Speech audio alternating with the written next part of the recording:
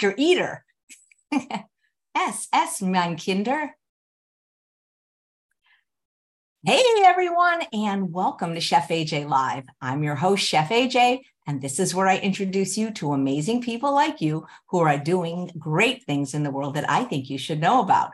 Well, today is the third Wednesday of the month, which means it's time for your prescription to health with Dr. Stephan Esser. Today, he's going to be talking about the science of biologics, PRP, and stem cells. Welcome him to the show. Hi, Dr. Esser. So good to see you, as always. Pleasure to be here with you, Chef AJ.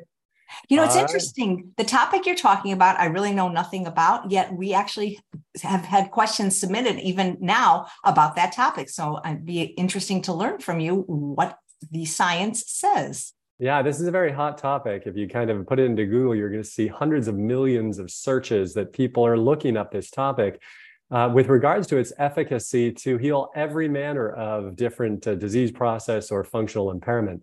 It's something that I've been involved with for the last 10 plus years, doing procedures for people. And I believe that it fits very well with the lifestyle interventions that you and I both recommend to individuals. Because although we are, doing the best we can with the food, the exercise, nutrition, the sleep, et cetera, still our bodies can run into problems and injuries can occur. And the question is, what does the science say about these biologic interventions and how they might help our health? And so let's jump right in. We're going to talk about what the science says. For those of you who don't know me, I'd love you to join me on social media at Esser Health. And my work that I do in this field is on my essersports.com website. And my lifestyle work that you're familiar with is on esserhealth.com. Today, I want to talk about some terms, concepts, and procedures. We're going to review some mechanisms of action. We're going to discuss some evidence, and I hope we'll provide you some guidance, because I know a lot of you out there are curious, interested, inquisitive about this topic and about applying it to your own lives. When you think about the world of musculoskeletal care, because that's where we're going to focus our biologics conversation today, is in the world of orthopedics or musculoskeletal care in large part. When you think about the different treatments that exist out there, there are a lot of them. There are the oral medications, the injections, the surgeries, the therapeutic stuff, the PT, O2, home exercises, the various supplements, modalities, body work. Of course, let's not forget excellent nutrition. For those of you who haven't watched it, I encourage you to go back and watch one of my talks on orthopedics and nutrition that I did with Chef AJ last year or sometime. And, but biologics are an area that many of us hear a little bit about: superstars, fancy people, sports athletes using. But how much do we know about it? And today the goal is to kind of get into that area. The body is pretty amazing, isn't it? It has this remarkable capacity for healing. And when you give it what it requires, the nutrients, the sleep, the avoidance of toxins, it's amazing how well it can in fact heal. And when you get, let's say, a scratch or a cut, initially your body goes into a state of hemostasis. It causes vasoconstriction. Little tiny platelets rush there, these little tiny blood cells, and they cause clotting of the area. And then these platelets release growth factors that induce healing, that cause angiogenesis or blood vessel formation, fibroblast formation, collagen synthesis. And all of this occurs over days to weeks to months with remodeling over time. And so the body, though, does all this work without you asking it to do it, without you telling it to do it. It inherently has this capacity and ability and knows what to do. Now, this whole area that we're going to talk about today is fraught with challenges. This area of biologics, this idea of using something from the body to stimulate additional or to facilitate, maximize healing. Because we as physicians have a desire to help people, but we have competing interests in our hearts. We have a desire to help, but we also need to make an income. And we'd also like to advance reputation. And I bring this up because there are places that offer biologic interventions, PRP, stem cells, autologous tissue, and allografts, as we'll talk about. And they're doing it at incredibly high price points and essentially just raking in the money. And the question is, how much good are they really doing with regards to actually helping patients, or have they just focused in on the second part, which is income generation? Because there's a lot of confusion, right? And we as patients, as well as I as a provider, many people get confused by what does the science actually say? Because what's being marketed to us is not always what the science validates. Sometimes it's purely that which will drive us to generate more income for an individual. So why does this matter? Again, as I mentioned, if you Google search this topic of biologics, of stem cells, PRP, you're going to have 400 million results on Google, literally. And, then come all those other pieces, that competing interest and the confusion of it all. And so, where's the truth of the matter? Well, today we're going to start with foundational concepts. We're going to start with terms.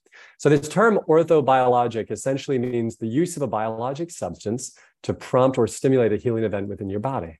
We are using something that's already in you. We might be concentrating it, multiplying it, separating it out, purifying it, but we use it in such a way to stimulate a healing event.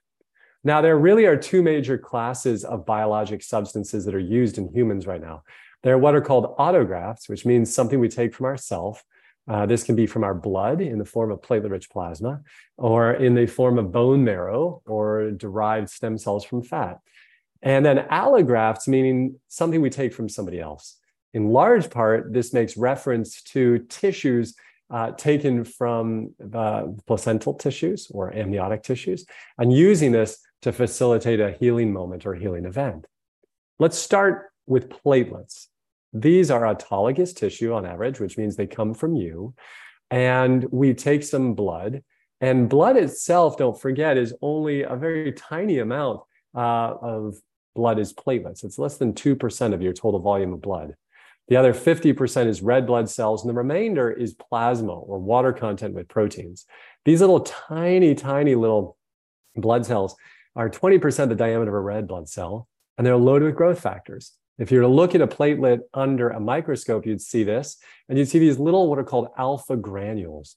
These alpha granules are loaded with little proteins, molecules, that do all of these things that you see there. Stop bleeding, grow proteins, grow blood vessels, attract stem cells. And these different molecules that are in these alpha granules include these different names like, TGF beta and PDGF beta, et cetera, and VEGF, and each of these do different things. So when that platelet is stimulated to release these growth factors, it does so. And then these growth factors facilitate some event. As I mentioned, you can see on this slide how plasma, 55% or so, red blood cells, 45%, and here, this little bit of platelets, very tiny amount. So what happens is we take blood from your arm and then spin it down. And initially, this might be what the blood looks like, all these red blood cells and a little bit of platelets in here. And then when we concentrate it through the use of a centrifuge and other devices, we end up with something that's largely platelets, plasma, and only a tiny amount of red blood cells. So then now we've concentrated the platelets up to 10 plus times. We have this very heavily concentrated platelet-rich fluid. That's what platelet-rich plasma is. So all these growth factors now concentrated in a small volume that we then use. What about stem cells? A lot of people use the term stem cell. It turns out that in order to truly be a stem cell, it requires two specific things. One, it can renew itself through cellular division. And number two, it can be prompted to turn into a specific other cell line. So I might, for example, take some stem cells out of somebody's bone marrow, and then those nucleated mesenchymal stem cells have the capacity to turn into cartilage, into bone, into tendon, depending upon what they're surrounded by. I tell people that stem cells are kind of like high school graduates that haven't made a decision about which field to go into. But if you surround them with a bunch of math majors, they're more likely to go that route. If you surround them with a bunch of English buffs, they're more likely to go down that route. And so what they're surrounded by influences which path they go, the chemical environment that they find themselves in. Now, stem cells, really, there are three major types, if you will. These totipotent, these are cells from the early embryo stage, and they can turn into anything, right? And in the pluripotent, same sort of a concept, they can turn into pretty much everything. And then multipotent. In the US, only multipotent stem cells are legal.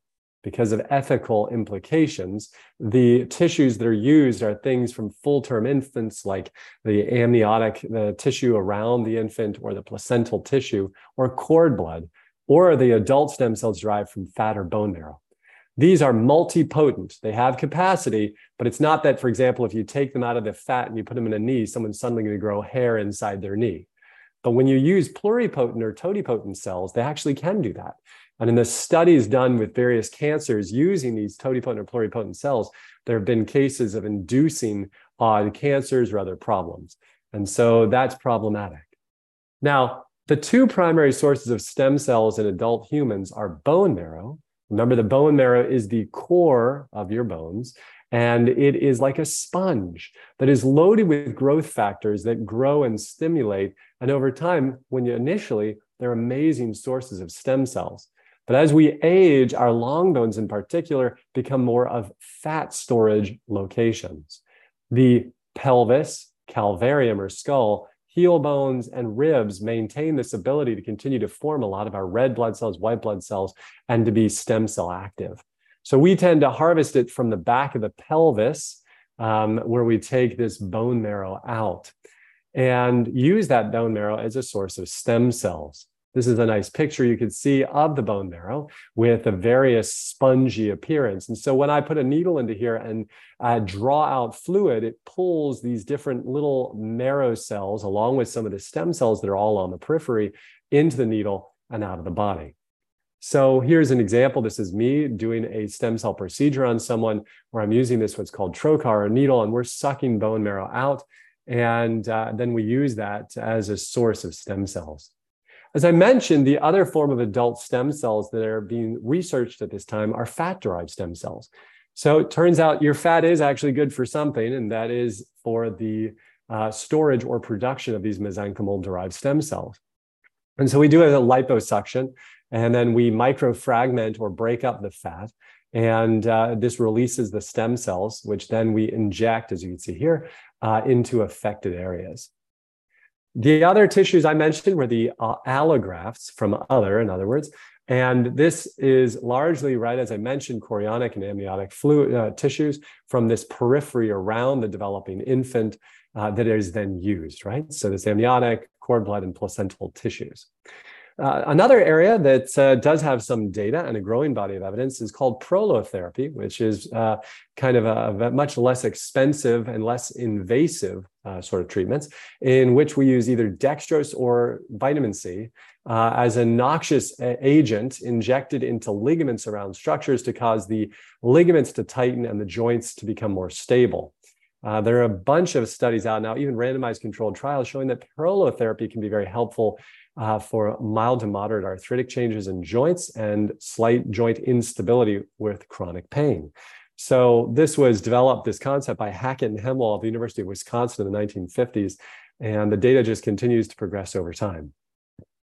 Let's talk a little about science. You know, when it comes to these biologic treatments, the main reason people get these is either for pain, for functional improvement, or for prevention. So for example, I treat some high-level athletes who want to maximize the function and performance. I treat also average Joes and Janes, people in their 60s and 70s with progressive arthritis who want to be able to walk without pain again. And now more and more people are looking into this area for prevention. But what does the science say? Well, there are a lot of problems that can go on in our bodies, including osteoarthritis, right? There's wearing away the cartilage layer on the end of your joints, tendon problems with partial tears, meniscus injuries, labral injuries. Many of you may have suffered with some of these yourselves. We want to know, right, from a scientific perspective, because I want you to put your science hats on for a moment. Whenever you hear about an intervention, you want to understand, is this something that relates to you, right? And is there a need, right? Is there a reasonable science-based mechanism? Are there animal-based studies and are there human studies? And so we're going to walk through this a little bit. Let's start with mechanisms. We know there's a need because it turns out, in fact, that one of the top 3 reasons to see primary care physician in America are musculoskeletal complaints. We also know that as a society, we have progressed, we've aged, we're getting much older, right? Over the age of 70 is one of the most rapidly growing populations in the US. And we also have an epidemic of obesity, and this combination of chronic inflammation, excess load bearing, along with progressive aging, leads to progressive osteoarthritis and degeneration of joints. And so we want to know, though, can the biologic agents help us? So remember how I said on this last slide, we want to have a reasonable science-based mechanism how something might help. Well, let's start with PRP. Turns out PRP works in 4 ways according to the science. The first mechanism is it delivers growth factors, as we mentioned. Remember those alpha granules, those little encapsulated areas inside the platelet? So that when you get an injury, they rush there and they release out the growth factors that then cause clotting and healing. Number two is when a lot of platelets go in one area, they cause the local area to release more growth factors for up to 4 to 6 weeks at a time. It's pretty amazing. Number three is that if you put platelets in quantity into a joint, they cause that joint to produce more hyaluronic acid, which is the gel that lubricates the inside of the joint and maintains its flexibility and motion. Number four is that platelets, when you put a lot of them together in one area, attract stem cells that are circulating in small quantity through your bloodstream. They attract them to that area. So in other words, it's kind of like the first responders get to the problem site, and then they bring in the next level of care to help to heal an injured area. Now, if you take anti-inflammatories whenever you start getting some pain or dysfunction, or if you have some other chronic problem and you're taking drugs that inhibit your platelets, well, then the platelets can't work well, right? They're unable, to facilitate this healing event, right? And that's problematic because we want them to be able to heal well and to resolve, kind of your symptoms acutely. And if you let this go for too long, it can become a chronic issue. So I tell people all the time now, when you, for example, go out and play a little tennis or pickleball or do some work in the yard, and now your tendon in your shoulder or your knee is bothering you because a little bursitis or tendonitis, don't take an anti-inflammatory. Rather, rest it, ice it, do some gentle therapies, but allow the body to have some acute inflammation to cause healing. Don't inhibit that initial inflammation because that was the healing event that your body needed. And if you inhibit it, now you can end up with a chronic problem. Now, clinical studies, let's start here. A lot of people develop Achilles tendinosis, and this was initially studied with PRP. And as you'll notice, the individuals who received a single PRP injection on MRI and functionally had good improvement, with resolution of the majority on MRI and resolution of their symptoms physically and functionally. Now, the limitations on this study, of course, is there no randomization, no blinding, no placebo control, just a single PRP injection. And yet people did improve notably. What about next? What if you took an individual and did a PRP injection and compared it to the use of what is now being promoted, the use of what's called shockwave therapy for Achilles tendinopathy? Well, again, studies would suggest PRP does better. What about individuals who have tennis elbow? I'm going to show you a smattering of different soft tissue issues and PRP. Well, if you get PRP compared to steroid, PRP does a lot better at 2-year follow-up. But take a look, This is a long-term follow-up. It's not that the people who got PRP got better in 2 weeks, but rather that it took some time, but over time they got better. What about if you took individuals and you randomized them to have a steroid injection or PRP for plantar fasciitis? Well, that's that miserable first step pain in the bottom of the heel. Studies show us that PRP does better, less likely for people to move on to surgery and less likelihood of re-injection as compared to steroid. And what about, again, here's another study, just more recent, 2023, same thing, PRP showing better than steroid injection for plantar fasciitis. Now, back to our next study here. This is a retrospective review done in Emory University that looked at individuals and compared how did they do if they had a tendon issue, a soft tissue issue, and they got PRP. And what it showed, is they did quite well. They had notable improvement, 82% with moderate to complete improvement in their symptoms, the majority doing quite well. So there are some limitations, though, in kind of looking at the soft tissue data on PRP. And that includes, well, there is randomization, whether there's blinding, meaning people don't know what they're getting, as well as, how do they do the procedure with or without ultrasound guidance? Do they have the right diagnosis? All these different questions.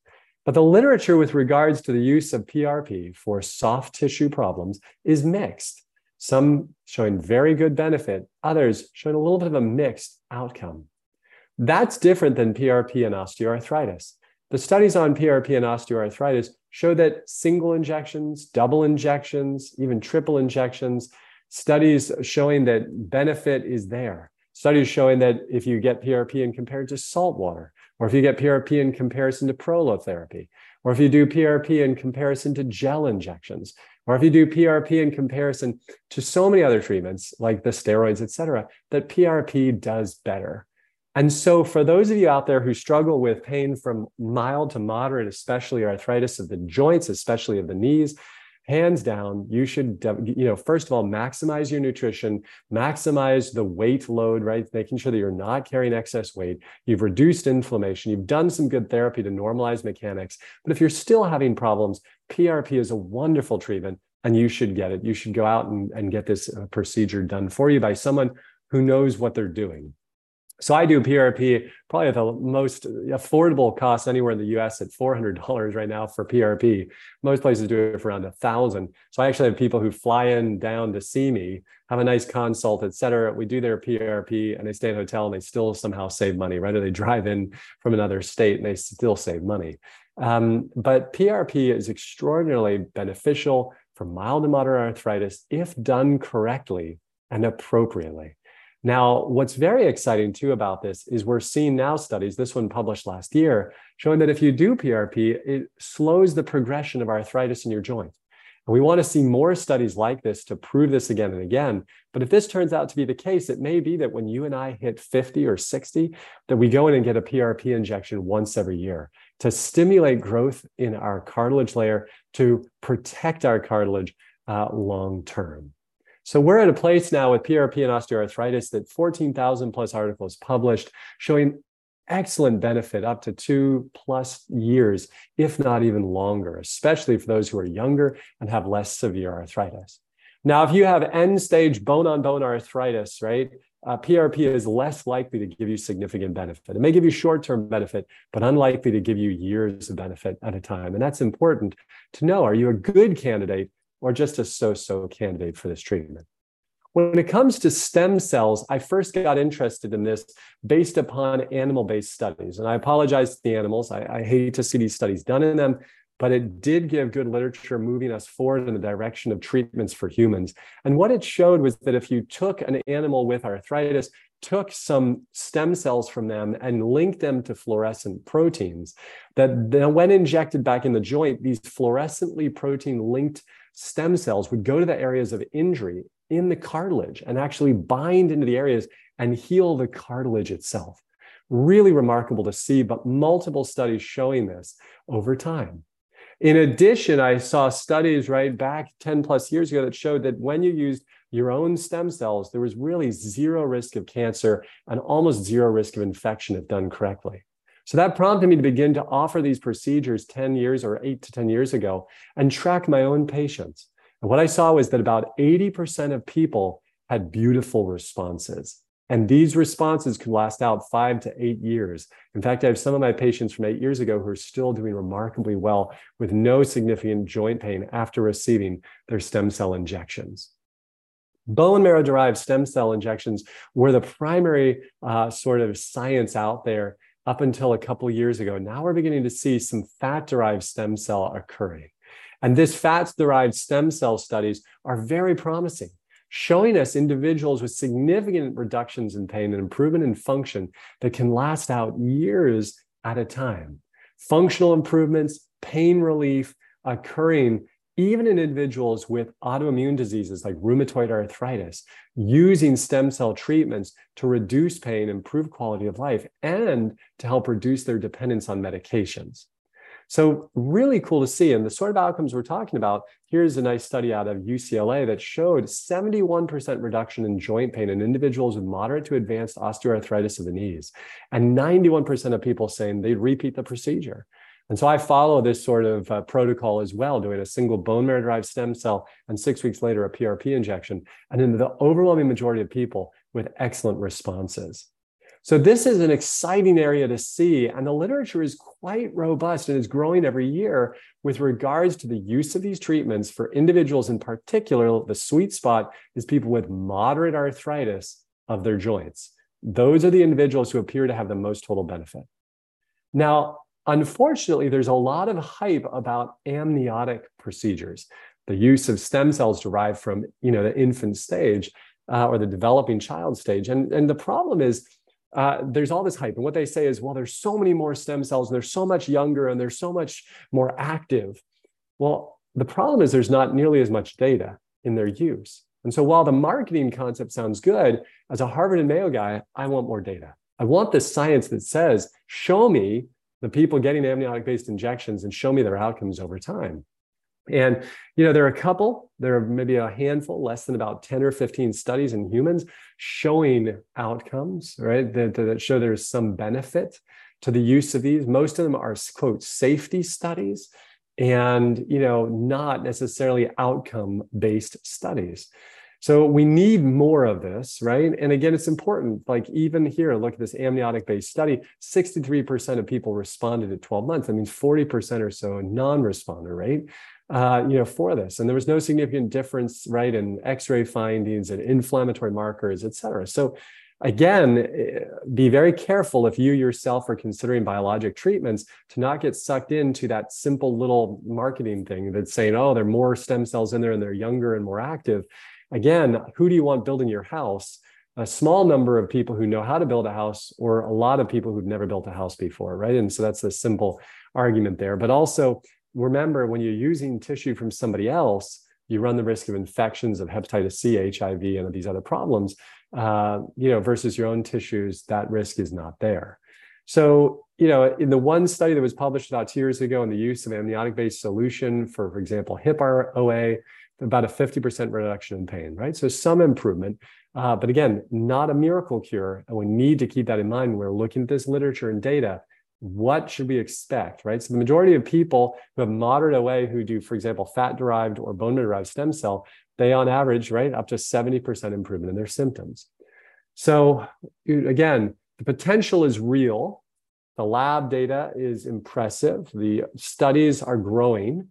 Anecdotes abound, right? I can tell you stories about people with full thickness rotator cuff tears that had full healing. I can tell you about people, who had moderate to end stage OA who were told they should have a knee replacement 5 years ago and still have not, all kinds of great stories. But the reality is this is not a panacea and it doesn't help everybody all the time. The procedures themselves, it's good to kind of know a little bit about them, right? The PRP I mentioned to you, we just draw some blood, spin it down, hyperconcentrate it, and there it is, that liquid gold that we then use to inject into these areas of injury. Stem cell procedure, I mentioned, we numb the back right here. This is that low back pelvis area. Take a needle, place it in, draw out the stem cells, and then use this bone marrow-derived stem cell rich fluid and hyperconcentrate it in a centrifuge, and then use that and inject it into individuals' areas. The fat, as I mentioned, a simple lipoaspiration, and we harvest this and then use it as a source of stem cells to inject. The injections, I want to stress this, should always be done under guidance of some form or another, whether it be ultrasound guidance or fluoroscopy. So if you're considering having one of these procedures done, you should always have it done by somebody who's well-trained in this field and uses appropriate guidance. There's no excuse in 2023, except for laziness or that you're just trying to make more money, to not use some form of imaging ability, right? So for example, I've heard of chiropractors hiring nurse practitioners who come in and do stem cell, quote unquote, injections. They charge people $5,000 to $10,000 and blindly inject who knows what into their knees, right? They're just taking their money and laughing all the way to the bank. And this happens all too often. There are a lot of snake oil salesmen out there, and that's something I want to protect you from. So make sure they're appropriately trained, have appropriate education for this. And that should be like a sports medicine trained physician who's ultrasound trained and knows how to use guidance to do these injections, and has a track record of safety and positive outcomes. There are a lot of contraindications for these procedures. It's important for you to know. If you have a low platelet count, right? If you have a platelet disorder, if you're actively on blood thinners, whether they be anti-inflammatory medicines like ibuprofen or Motrin, if you've just had a corticosteroid injection in that area, these are all sort of contraindications. So if you, for example, come to see a doctor and you're on ibuprofen twice a day, and they say, well, let's go do your shot for you, that's a problem. That means they're just trying to take you to the bank, and they really don't have your best interest at heart. Or if you actively have cancer, right? Or if you are pregnant, you should not be getting biologic injections because there are other risks associated. So just make sure you're aware of that. So the conclusions I want you to walk away with today are the following. This area of PRP and stem cells is extremely exciting. There's immense potential, but we want to be careful that we don't open our minds so wide that our brains fall out, right? That's a Groucho Marx line right there, right? We want to make sure that we're still following science and data, because you are hurting. You have pain, you have injury. You want to get back to living life and having fun. But is this biologic intervention going to actually help you, right? Or is it just going to take your money inappropriately? So I see people all the time that I turn away, that I say, you're not a good candidate, right? You need this. You should be doing that. Had a guy the other day, he spent $5,000 on PRP injections for his shoulder, and all he had was frozen shoulder. He didn't need any biologic injection. I saw him. I did actually a procedure called a hydrodistension, where I expand the shoulder with fluid. All of his pain went away and he went back to fun.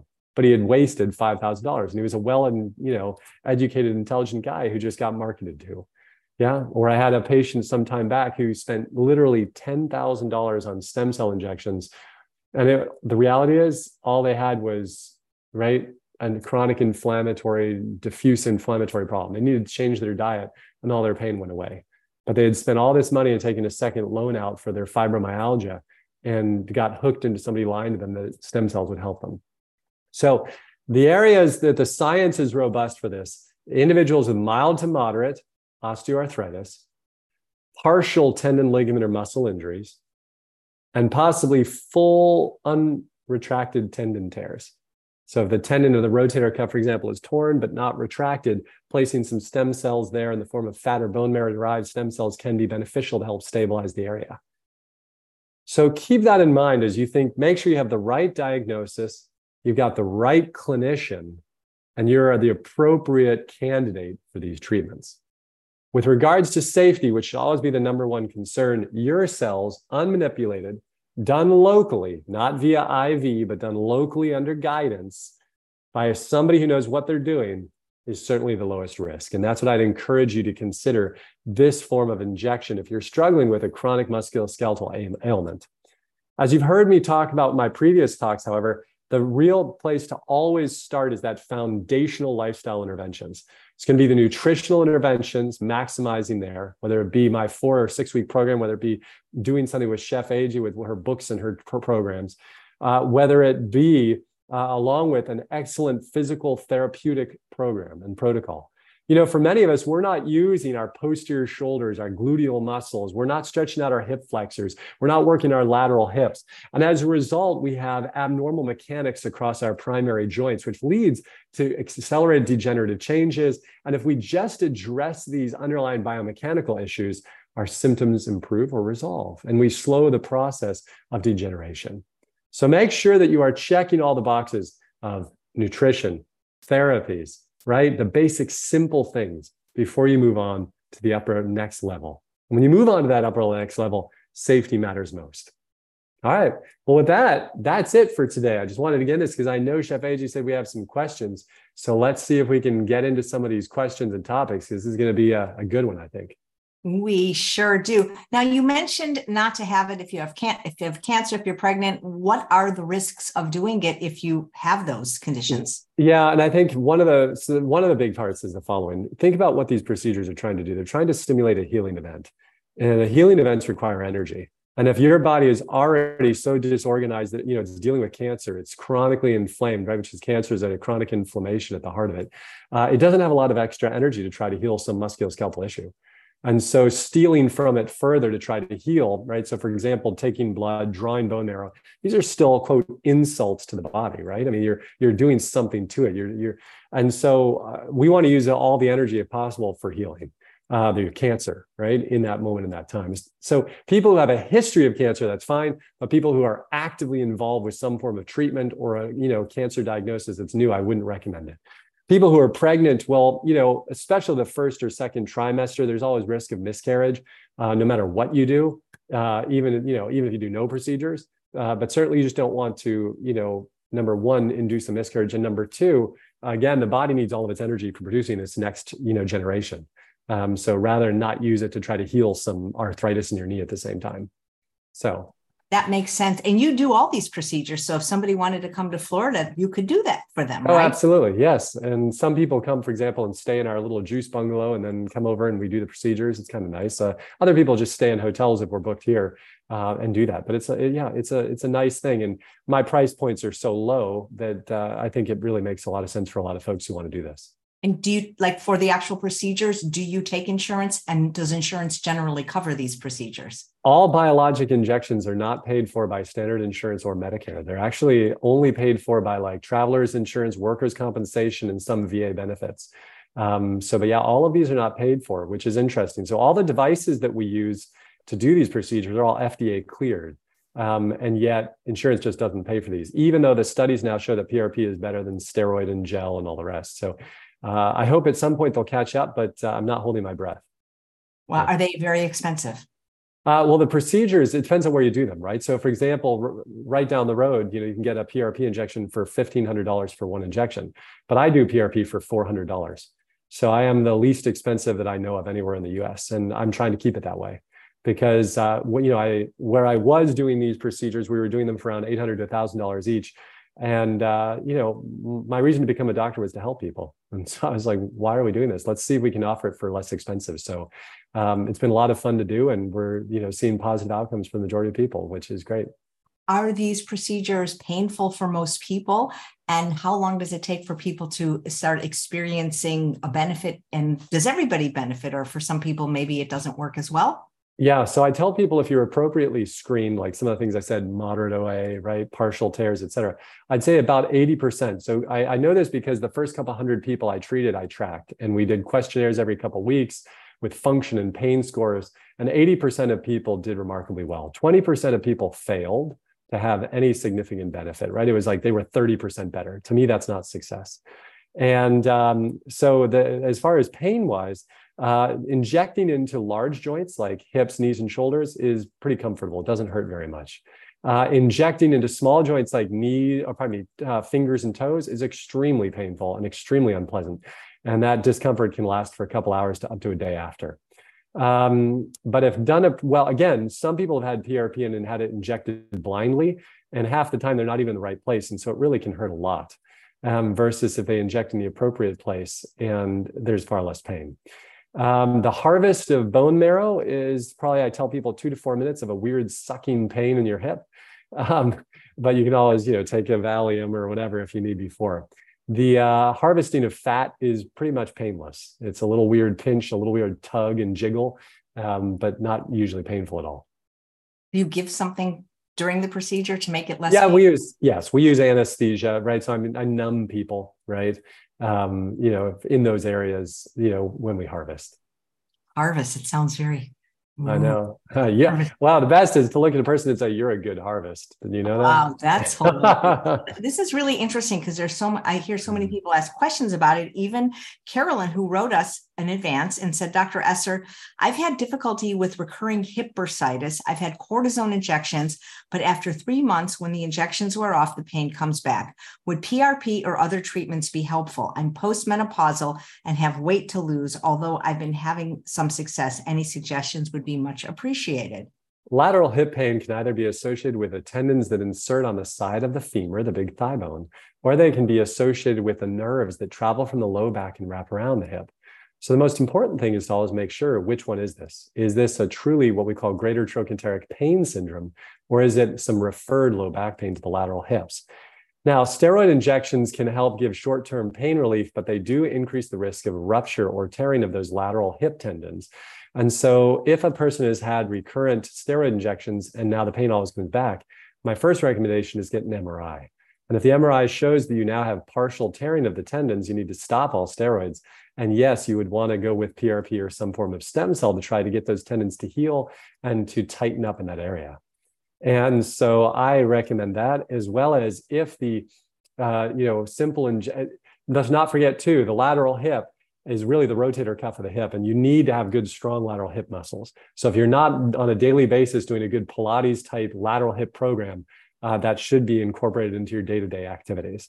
But yes, if you go to essersports.com and click on science on the PRP page, you're going to see about 5 studies on gluteal tendinopathy showing PRP is better than steroid and has great long-term efficacy. Wow, that is fantastic. Thank you. So interesting. And another question on PRP stem cell, and this is from Anonymous in relation to hair loss. Dr. Esser, will you please comment on additional things that might help with hair loss as seen in female pattern baldness that is perhaps less drastic than PRP and stem cell? I think the first thing is to always maximize your nutrient intake and to reduce as much as possible your stress and inflammation. And so, I tell people, right, an excellent micronutrient-dense plant-based diet is very important. And then you may, if you're still experiencing some hair loss, you do need to get the appropriate labs. Make sure your thyroid hormone is not off, your vitamin D and B vitamins are looking good. So in other words, your total health is all in line. Make sure that you're getting that, 7 to 10 hours of sleep per night, waking rested. Making sure you're not exposing yourself to unnecessary toxins like, you're using natural hair dye if you are using hair dye, not the artificial chemical stuff that can lead to damage of the follicles. And then some people, despite their best efforts, still have difficulties. And starting supplementation with biotin and zinc, maybe a little iodine, right, for a lot of people can be helpful. As far as the other sort of interventions for hair loss, there is evidence for many of these things. And the question just is how much it helps and who it helps. But things like whether it be the fine microneedling, things like the different red lasers and red lights, there is actually data for all of those treatments, right? And just like there is data for PRP in the scalp. But again, for most of these, it doesn't help everybody. And it has a limited window of benefit, and you have to continue the treatments. So for example, PRP appears to help for 6 months to a year with hair loss, but then you have to repeat it. So for many people, they come see me and I might do their PRP in their knee and they go, hey, can you throw a little in the scalp? And I go, sure, no problem. So we throw a little bit up there as well. And there are studies in the journals of dermatology demonstrating benefit. But never lose sight of the foundational health first, and then add these other treatments on top. You mentioned that it might have to be repeated. What about the other areas of the body? Does it generally have to be repeated? And if so, what is the frequency? Yeah, for moderate arthritis of a joint, dependent upon, how frequent it needs to be repeated really depends upon the level of use of the joint as well as the level of inflammation through the body.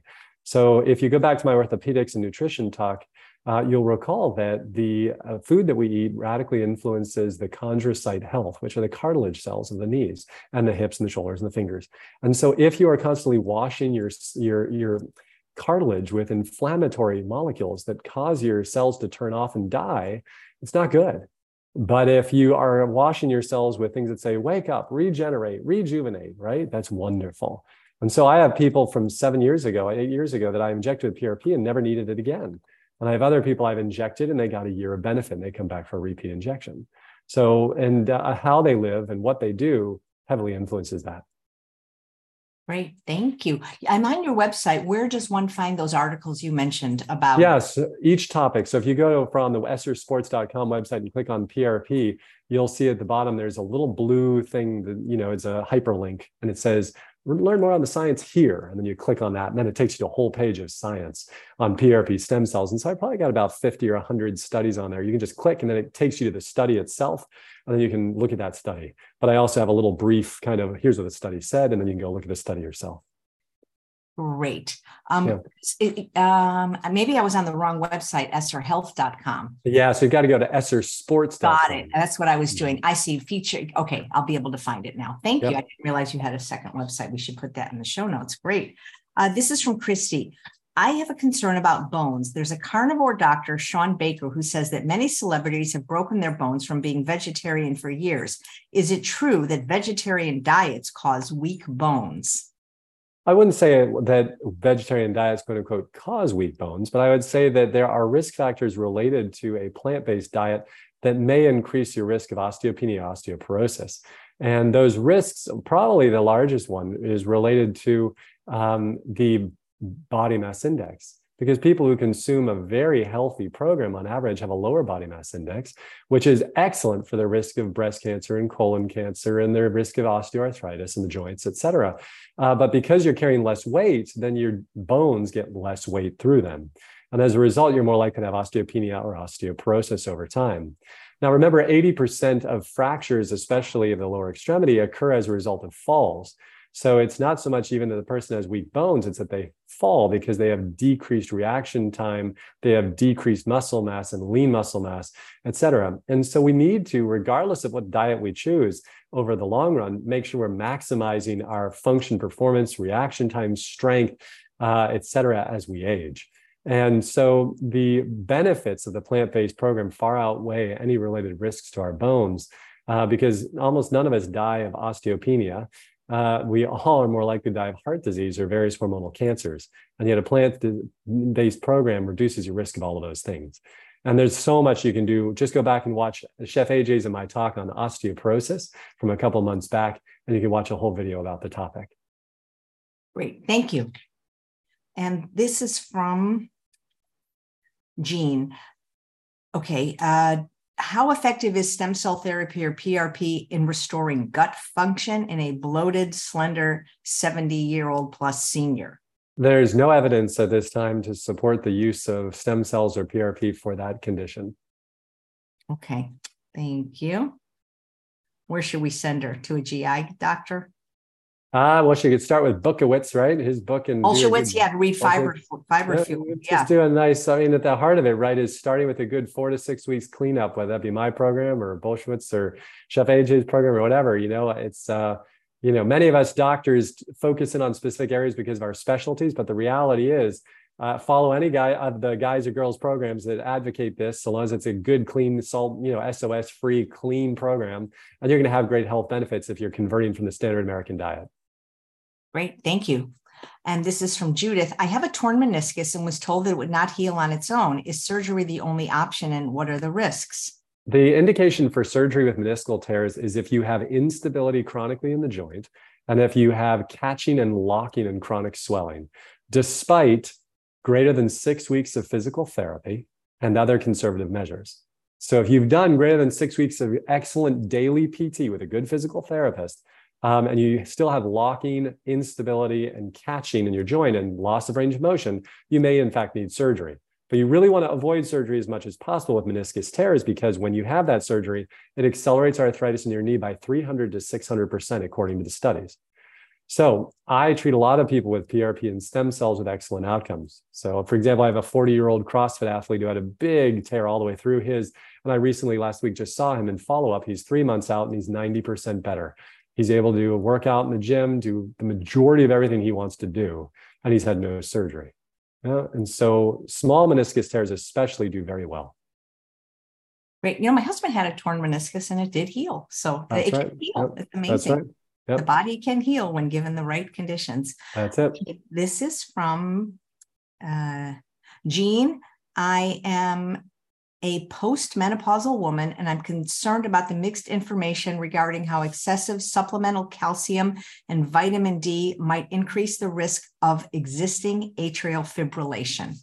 Yeah, and so you should be concerned about that. And the studies would suggest that in taking, calcium as a single supplement increases your risk of a heart attack by about 15%.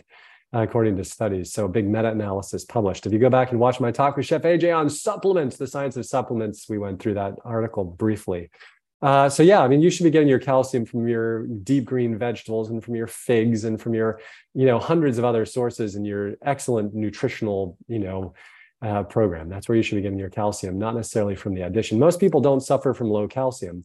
They suffer from perhaps vitamin D that is a little bit low, and also from inadequate strength building exercises that build their bones and their lean muscle. So I'd focus there rather than on the calcium as a supplement. Right. I just saw a question in the chat, but I don't know exactly at what part of when you were talking it was posted, but maybe you'll be able to figure out from Diana. Do you do this for cosmetics as well? I do not do vampire facelifts at this time, but there are a lot of people out there who do. And so again, this is this sort of microneedling / injection of PRP under the skin around the wrinkle lines that appears to have a plumping up and rejuvenating effect on the face. So again, not wrong to do it if you want to spend the cash, and there is some data to support its use. But again, always remember, you want to have a well-trained individual, and remember that the benefits will be short-lived. Like most sort of aesthetic things. Great, thank you. And Joyce says, can your procedures work in knees if there's no cartilage left in your bone on bone? Yeah, bone on bone end stage osteoarthritis usually does not significantly improve with stem cells and PRP. Individuals may get some decrease in pain. And I've even had some people, oh, I can walk farther and longer. It doesn't swell as much, all of those things, right? So, because I have people frequently that I see who they say, look, I don't want a knee replacement. I want to try something else. And I say, okay, well, you're not a great candidate, but I'm willing to do it if you want to, so long as you understand that. And right, because it's informed consent on their part, that's fine. And so I've done a number of people, quite a few over the years, and many of them have had positive benefits. But again, based on the science, the answer to you would be to say the benefit is likely to be low and short-lived. But as far as anecdotes, sure, I have some people that have done remarkably well and are super happy they did it. Very nice. And there's a comment that, where'd it go? Somebody, Susie said, whose stem cells are used for these treatments? Amniotic, whose baby? Yeah, so you can go back and watch some of the video that we went through together, but amniotic solutions don't have as much data, so I do not do allografts at this time. Those are from infants, et cetera. I do autografts, which means from the individual who I'm treating. And so that bypasses both the ethical complications as well as the possible infectious complications. And the data on allograft tissue is much, much better if you go back and watch our video today than autograft injections. Yeah. Some people in the chat are saying they've had it and helped, and other people are saying it didn't. So I guess it doesn't help everyone, but might be worth a try. Yeah. And the key is to identify, right, who are the right candidates, were they, and did they receive the appropriate treatments? Because not all physicians or healthcare practitioners provide the same treatment, as I mentioned. It's done willy-nilly and poorly in some places. And so whenever people tell me they've had it, I ask more details, right? Tell me exactly what they did. What did they use? How is it performed, et cetera. Thank you. And Krista says, Dr. Esser, my 22-year-old daughter has some sort of cyst on her pituitary, causing her to not have her menstrual cycles and falls asleep easily during the day. Her physician put her on birth control in order to protect her from osteoporosis. The long-term continual use of birth control has me worried. Is there a more lifestyle way she can deal with this? I've never heard of birth control for osteoporosis. Tell us a little bit about that, if that's a real thing now. Yeah, I'm certainly not familiar with the benefits long-term of using this artificially, so I don't know of any data that supports the use of birth control long-term as a preventive strategy for osteoporosis. When people have pituitary tumors, I think it's extraordinarily important that they see excellent neurosurgeons and excellent endocrinologists so that we fully understand the nature of the tumor, track it appropriately, right? Because I've had people who have had small tumors rapidly grow into larger ones that then led to, emergent complications. And so I'm sorry that your daughter's dealing with that, and I think it's very important you have the right team around her with regards to that. I don't think that there's a true lifestyle intervention that is well proven in that area, because when you have a tumor, right, this is abnormal growth and abnormal metabolism in a cellular tissue. And in this case, the pituitary, which is producing all these different hormones that obviously then influence her on many different levels. So again, I would make sure she sees the best neurosurgeons possible in the country and get an opinion there. Great, thanks. This question is from Anonymous. And it says, a friend of mine who's been whole food plant-based SOS free for the last several years just found out she has breast cancer.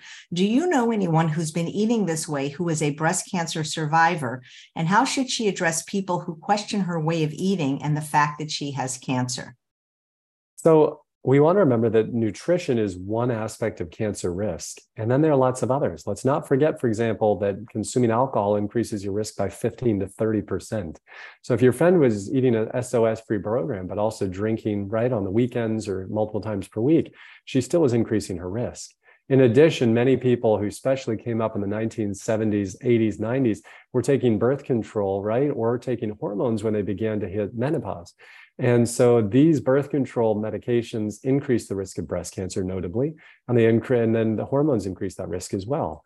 So the only person I know, a distant family member of mine, for example, who ate a plant-based, very healthy overall program, and developed breast cancer. But as it turned out, took large quantities of estrogen and other hormones, during her lifetime for other issues. And as soon as, she ended up having a bilateral mastectomy and never took any other medications. And she's 20 plus years later, healthy as ever, and still eating a plant-based program, never had a recurrence. And she herself, states, I think that this all was a result. She's actually a physician, and says, I think this is all due to the medications that I took with estrogen, et cetera, back in the day. And I never should have done that. So I think it's important, right, to remember that number one, we're all imperfect people in an imperfect world. So things can happen to us. And number two, though, that there are other risk factors beyond just the nutrition that we need to make sure that we're checking those boxes. And that's why I'm such a strong advocate for you to look through your cabinets, look through your pantry, track what you're actually doing, and extract as much as possible all those risk factors, right?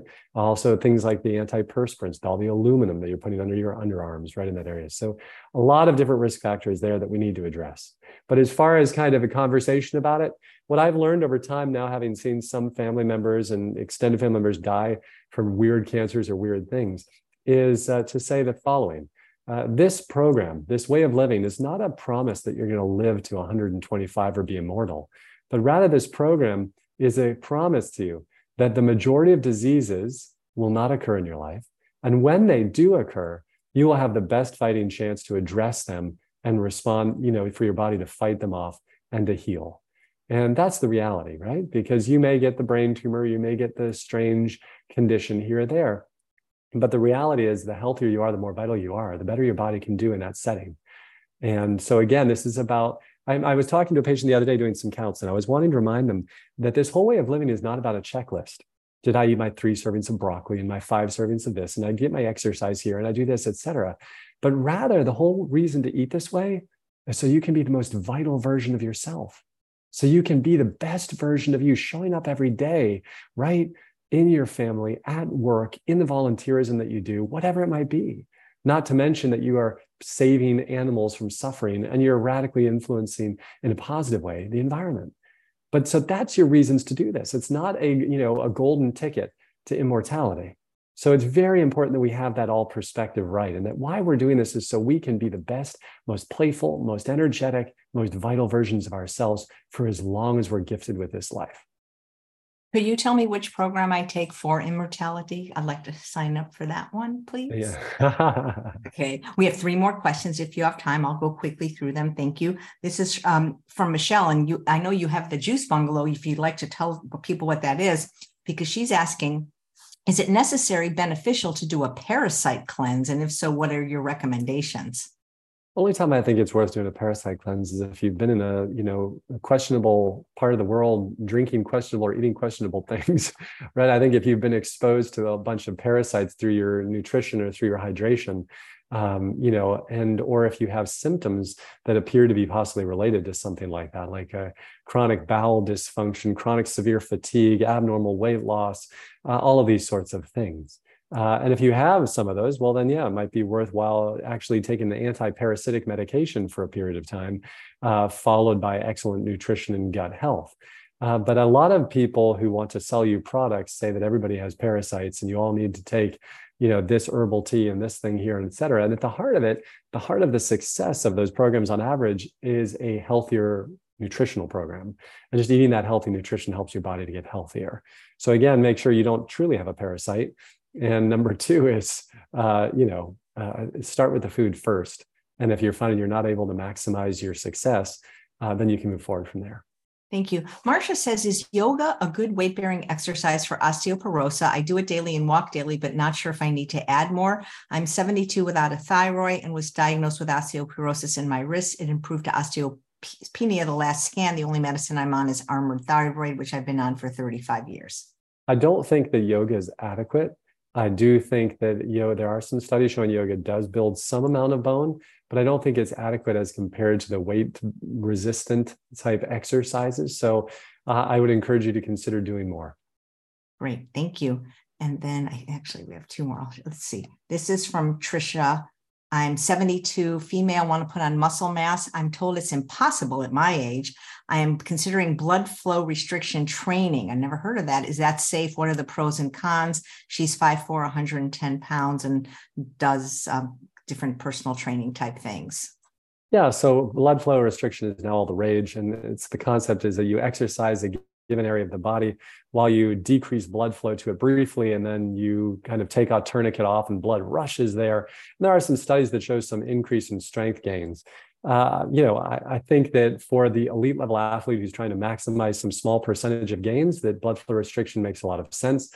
For some people who are recovering after surgeries, there appears to be some benefit. For the average Joes and Janes among us who are just trying to get fit, the heart of the success is the exercise and the consistency of it. And remembering that it takes up to 8 weeks to maximize that hypertrophy of the muscles. So be patient, stay consistent, stay committed, and stay disciplined.